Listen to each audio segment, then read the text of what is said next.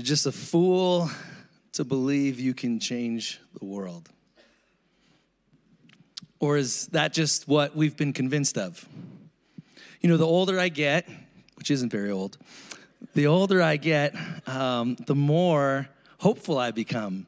You know, the more I see the good in others, with each year, I just am more convinced that I have the ability to change the world and impact it in a real great way.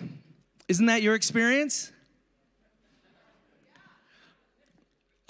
I've found that cynicism is one of the great gifts that age bestows upon you. And, you know, as time marches on, we see the pain. We see the angst.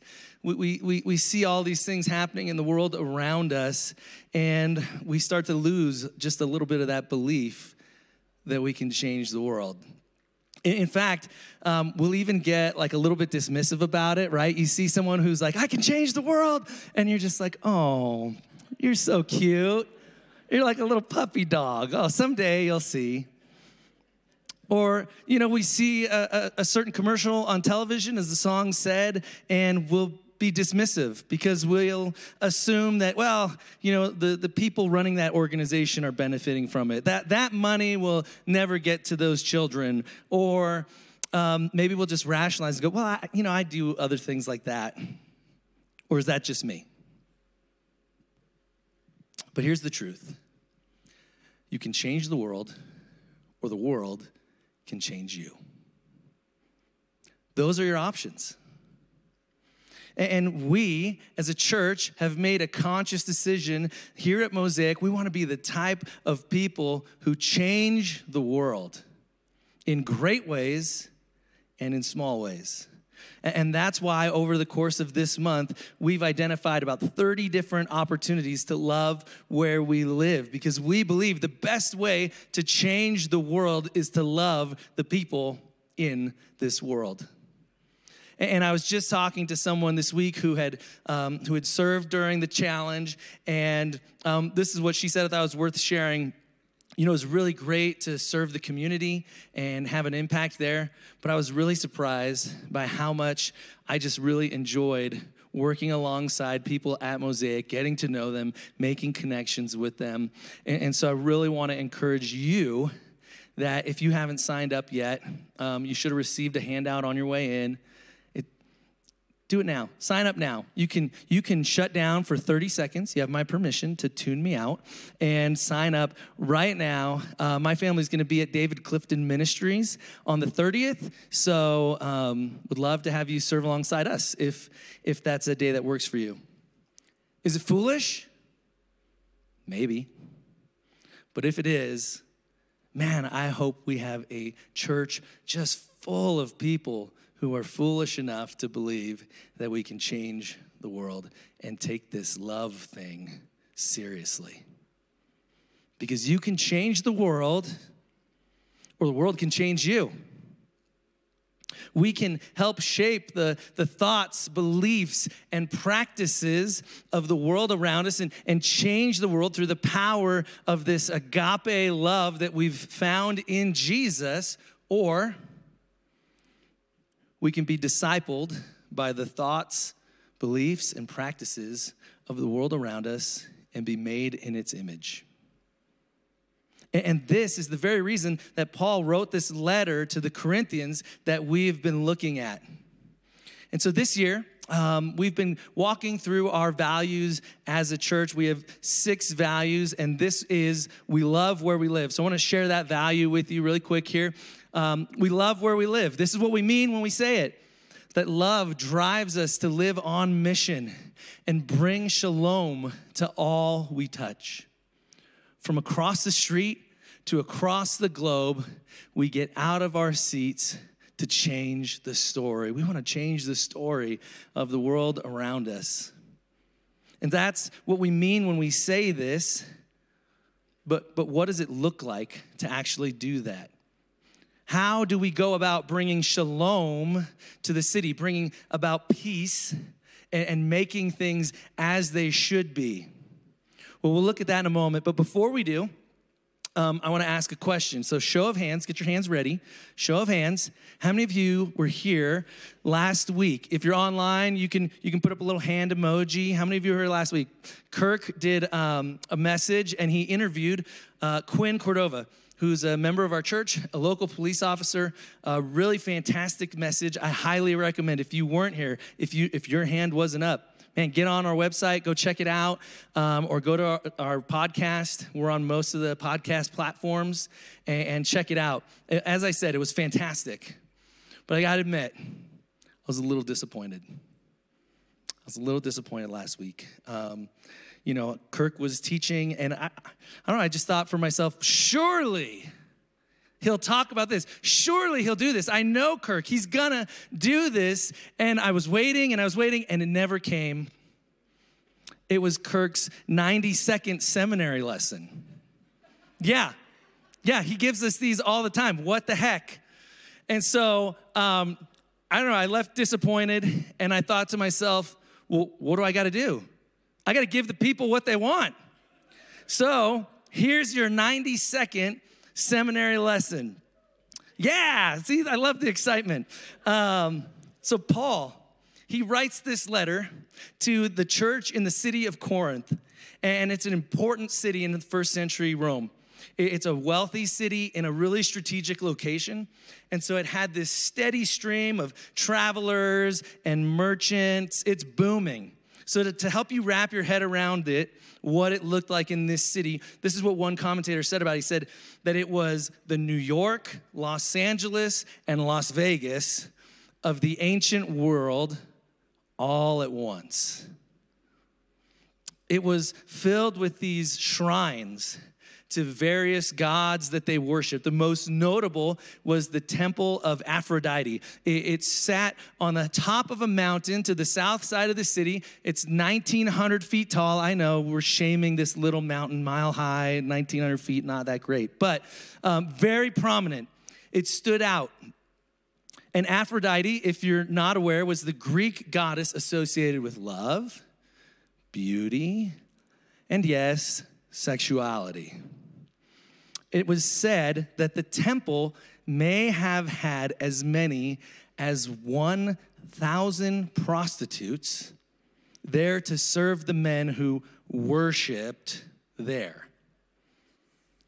So Corinth was this city so associated with sexual vice that they came up with a term. The term was Corinthiazo.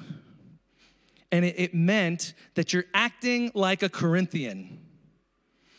You're so Corinthian. You're such a Corinthianite. Corinthianish? I don't know. It represented debauchery and promiscuity. This was the city that this church resided in, a city that was far from God. And Paul was well acquainted with the city. He lived there for 3 years. And so he's writing what's called an occasional letter. Just simply means there's a reason he's writing this letter. There's an occasion. And the occasion for him writing this letter was that there was a problem. And the problem was that the Corinthian church was having a difficult time differentiating itself from the city that they lived in.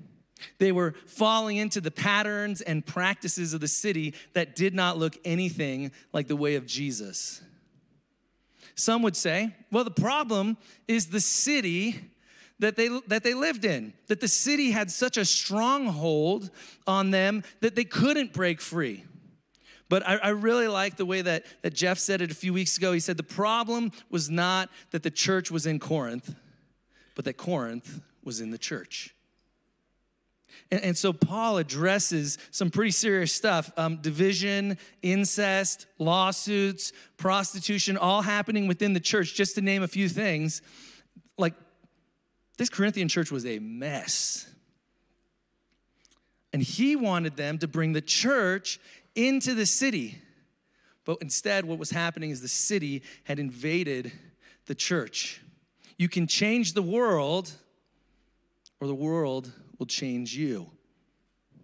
And so in the middle of this letter, he goes into this beautiful description of what love is and how it's an essential ingredient to bringing the church into the city, or as we like to call it, loving where we live. And so I want to bring this slide up. You guys should have received, near the beginning of this series, you should have received a magnet that looks a lot like this. And man, these magnets were going like hotcakes. We had to order them 3 different times. So I hope you got one. But the intent was that you would put it on your fridge, put it on your locker, put it someplace prominent in your world so that you can remember what love looks like. And so what Paul said is that love is patient.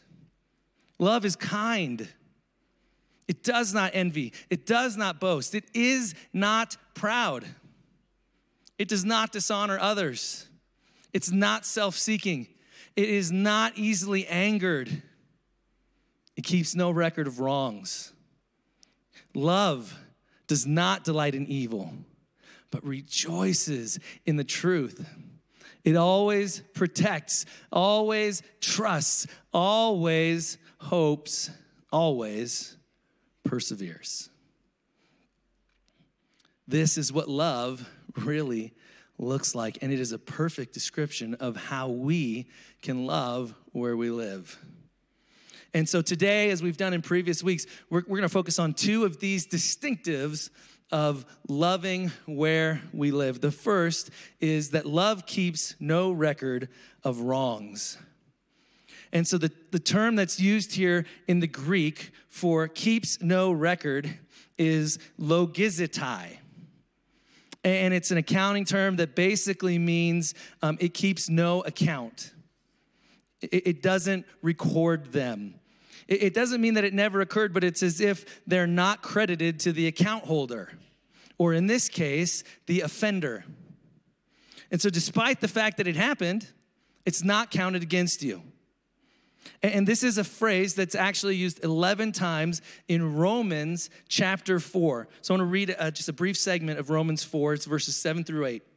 It says this: "Blessed are those whose transgressions are forgiven, whose sins are covered. Blessed is the one whose sin the Lord does not count against them." Like, this is what Jesus has done for us. He's forgiven our transgressions. He has not logizetai. He has not counted our sins against us. Jesus sees our mistakes, and he loves us anyways. Now that's love. That's the kind of love that Paul encourages us to have in the book of Ephesians, where he says this. He says, "Be kind and compassionate to one another, forgiving each other." And this is the key: just as in Christ, God forgave you. Now, I know that for me, it is so much harder to hold on to anger, to hold on to bitterness, to hold a grudge when I think about the filth that Jesus has forgiven me for. I've been hurt, but I've hurt people. I've been lied to, but I've told lies. I've been insulted, but sadly, I've insulted others too. And now I've certainly been on the receiving end of some things that I did not deserve. But you know what? One of those things is grace. I don't know how I can go through life having received this grace and not extend it to others just like me. And yet, we live in a culture that seems to enjoy drumming up our previous mistakes in order to cancel us. Just this week, we saw how some terrible emails can get you canceled. So many of you saw, I came out on kickoff Sunday as a Raiders fan. I know, and I've received a lot of prayer since then, I know. And some of you are like, oh, I'm done. I'm checked out. You know, I apologize, but I got to be real about this. Yes, I'm a Raiders fan. I'm going to the game today. Super excited about it. But to say that I was disappointed by the speech through email of Raiders coach John Gruden is a wild understatement. I mean, he literally spoke horribly about every marginalized group you can think of, LGBTQ, race, women. He belittled each of them multiple times in numerous ways. It's really disappointing. And the consequences for his actions, canceled, right? He had to resign as the coach. He lost all of his endorsements. And sadly, we will probably never see Frank Caliendo do his John Gruden impersonation again, which is a real loss. It's hilarious. I bring this up, why? Because this is how the world deals with our mistakes. And I absolutely believe there should be consequences for our actions. So please don't hear me saying anything about that. But what I'm most interested in is how the people in John Gruden's life have responded to this. And it seems, from what I've seen, that most people have canceled him as a person. They've called him a bad person. They've attacked his character. They've spoken out against him. And so I want to share with you Derek Carr's comments on the issue. So Derek is he's the quarterback for the Las Vegas Raiders. They used to be Los Angeles. And he's played for Gruden for several years as a result. He's also a Jesus follower. And I think you'll see as I read this why I think it stands out from everything else I've seen. He says, you all know me, man. I don't condone that kind of talk. I don't talk that way. My kids sure as heck will never talk that way. And it's hard because I love the man so much. Like, I have family members that have done things. I've done things that I'm glad I'm still loved. I think more than anything, Coach needs people to help him, to love him in whatever areas we can. He says a lot of other stuff, but this is kind of what he concludes with. He says, but long story short, you feel for everyone involved. But I will always be someone, no matter who does what, I'm gonna love you. And if that's wrong, I'm okay being wrong. I'm gonna try and build people up no matter what. That doesn't make what they did right, but I'm always going to be there to try and be there on the next step, on the other side, to try and lift them back up and love them again.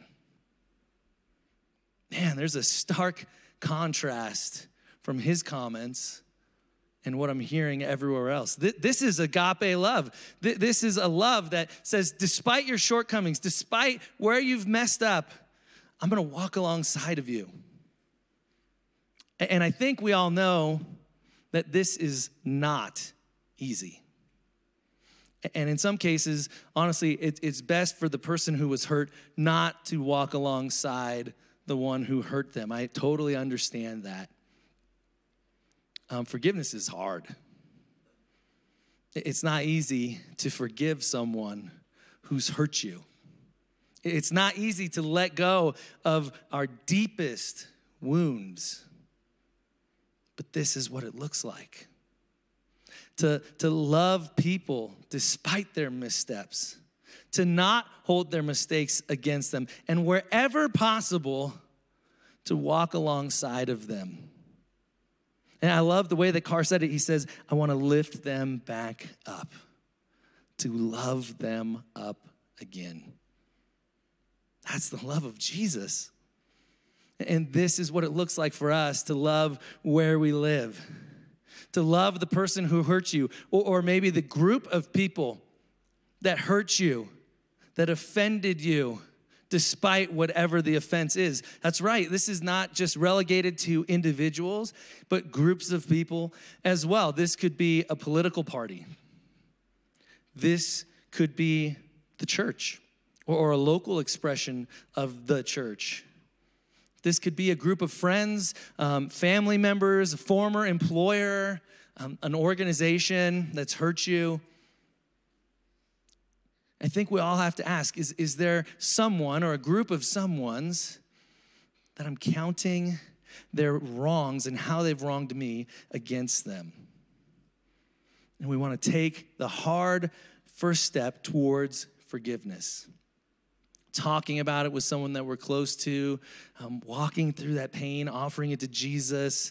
Not to forget. I think it's really cliche, right? We talk about, well, you got to forgive and forget. And I don't think that's what Paul's advocating. I don't think that's what the scriptures really advocate. It's not to forget. It's actually to know that it happened, to remember that it happened and still forgive. That's powerful. See, love cancels sins, not people. And this needs to be a distinctive of the church. Like this needs to be something that stands out, something that sets us apart from the rest of the world. And I don't believe that that is the narrative when people outside of the church think about the church. Love not only forgives, though. As we continue in this passage, it reads that love does not delight in evil, but it rejoices in the truth. So let me remind you who Paul is writing to. He's writing to a church in a city that's hedonistic, promiscuous, like running the opposite direction of Jesus. And if you look at the earlier parts of this letter, as I said earlier, Paul is dealing with some pretty serious issues, but he's not just dealing with the issues, it's the way that the church is responding to those issues. And so he wrote in chapter 5, he says, "It's actually reported that there is sexual immorality among you, and a kind that even pagans do not tolerate. A man is sleeping with his father's wife." And here's the kicker. You are proud. The church in Corinth is celebrating sin. Again, Corinth had permeated the church rather than the church permeating Corinth. Does any of this sound familiar? People celebrating sin? I mean, I think it's everywhere in our culture, right? People are running the opposite direction of Jesus as fast and hard as they can. And all the while, they have people cheering them on, clapping and celebrating as if they're running the last leg of a marathon. And can I share something that might surprise you?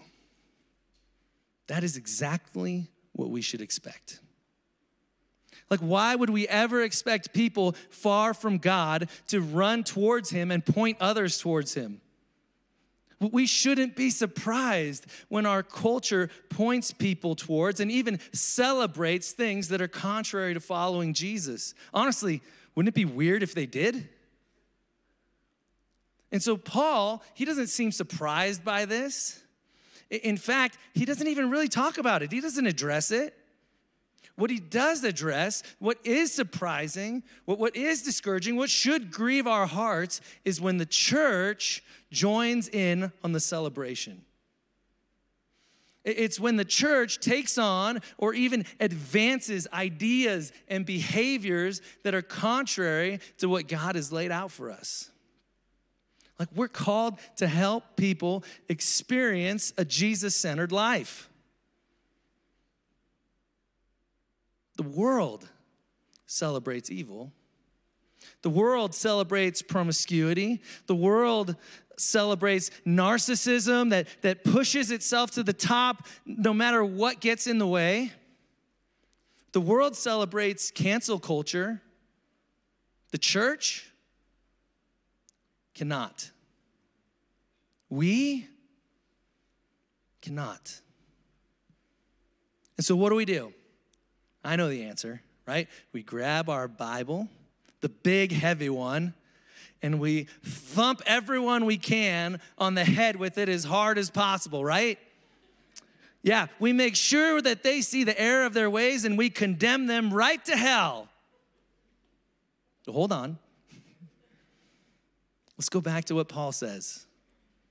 Paul says love is patient. Love is kind. It does not envy. It does not boast. It is not proud. It does not dishonor others. It's not self-seeking. It's not easily angered. It keeps no records of wrongs. Love does not delight in evil, but it rejoices with the truth. It always protects, always trusts, always hopes, always perseveres.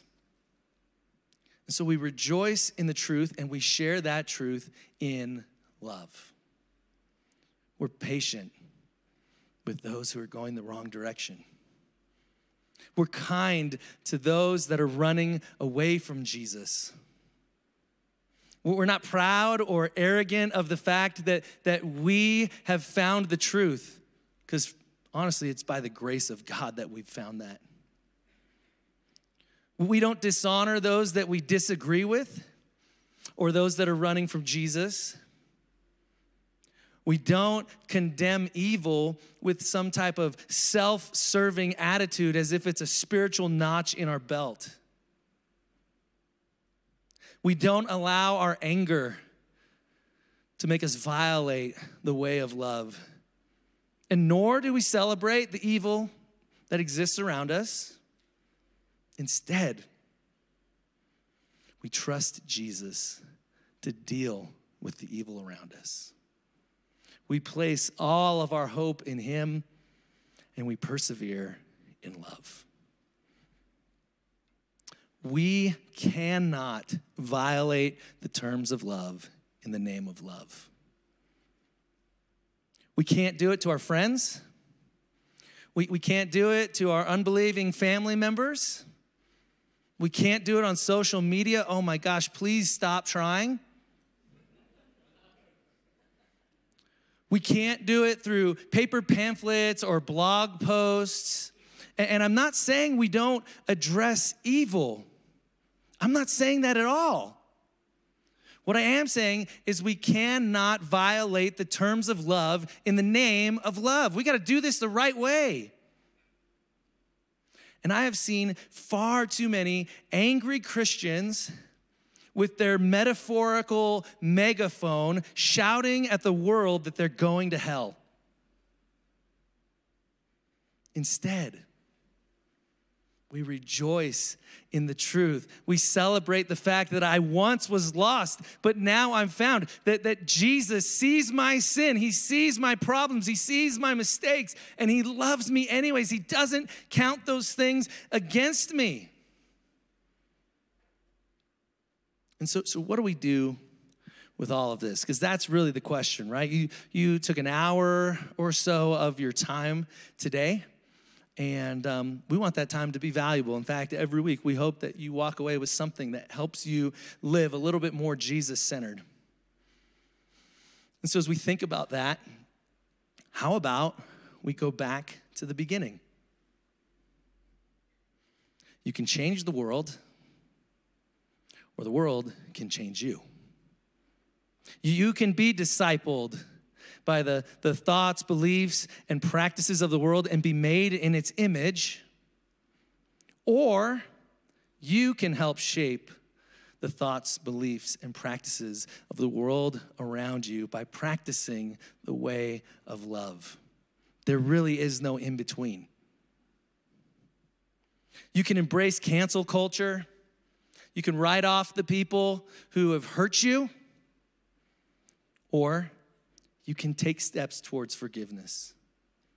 You can find a friend, someone who's going to point you to Jesus, point you towards forgiveness, and have them walk alongside of you as you process this. It doesn't happen overnight. Or you can find a Christian counselor to talk about this and point you in the way of love towards the goal of forgiveness. That is the whole reason that you walk through this, is that goal of forgiveness. It is such a process. Please don't hear that I think this is easy. I know it's not. But there is something special that happens when we are able to forgive those that have really hurt us. You can join the world and celebrate the people running the opposite direction of Jesus, or you can grab your metaphorical megaphone and shout to them how they're going to hell. Or you can celebrate the truth in the way of love. And honestly, I think that this might be a blind spot, like a huge blind spot for a lot of us. A place where we don't even realize that we're missing the mark, and yet we are. And I think there's a couple reasons for this. Sometimes I feel like we're just going with the culture around us. We're kind of go with the flow. And we don't always recognize that what's happening in culture is contrary to Scripture. The other reason is I think that sometimes we just desperately want whatever it is to be okay. Maybe it's that we struggle with an issue, or I think in many times, it's actually that someone we love struggles with an issue. And we desperately want this to be okay for them. We want them to be okay. We want it to be okay. And so what do? We ignore what God's written in the Scriptures. We ignore what God's written on our hearts, and we celebrate these things in the name of love. And yet, Paul's telling us that is not what love is. A well-known Bible verse kind of comes to mind as I try to think this stuff through and identify my blind spots. It's Psalm 139, or it's a couple verses from Psalm 139. It says, "Search me, God, and know my heart. Test me and know my anxious thoughts." Here's the key. See if there's any offensive way in me. See where I'm missing the mark. See where I'm celebrating sin. See where I'm ignoring the truth of Scripture. See where I have unforgiveness in my heart. And lead me in the way everlasting. Can I just encourage you that this week to make that psalm a prayer? That you would ask God, just show me where I'm missing the mark on this. Show me my blind spots.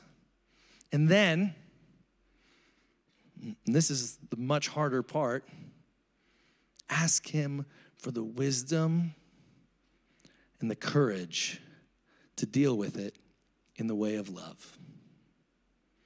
And so on the way out, not yet, but on the way out, you're going to receive a card, and it's going to remind you of these two things. And if they sound hard, it's because it is. Loving people is hard. Man, you guys suck sometimes. Loving people is hard. Following Jesus, it's hard.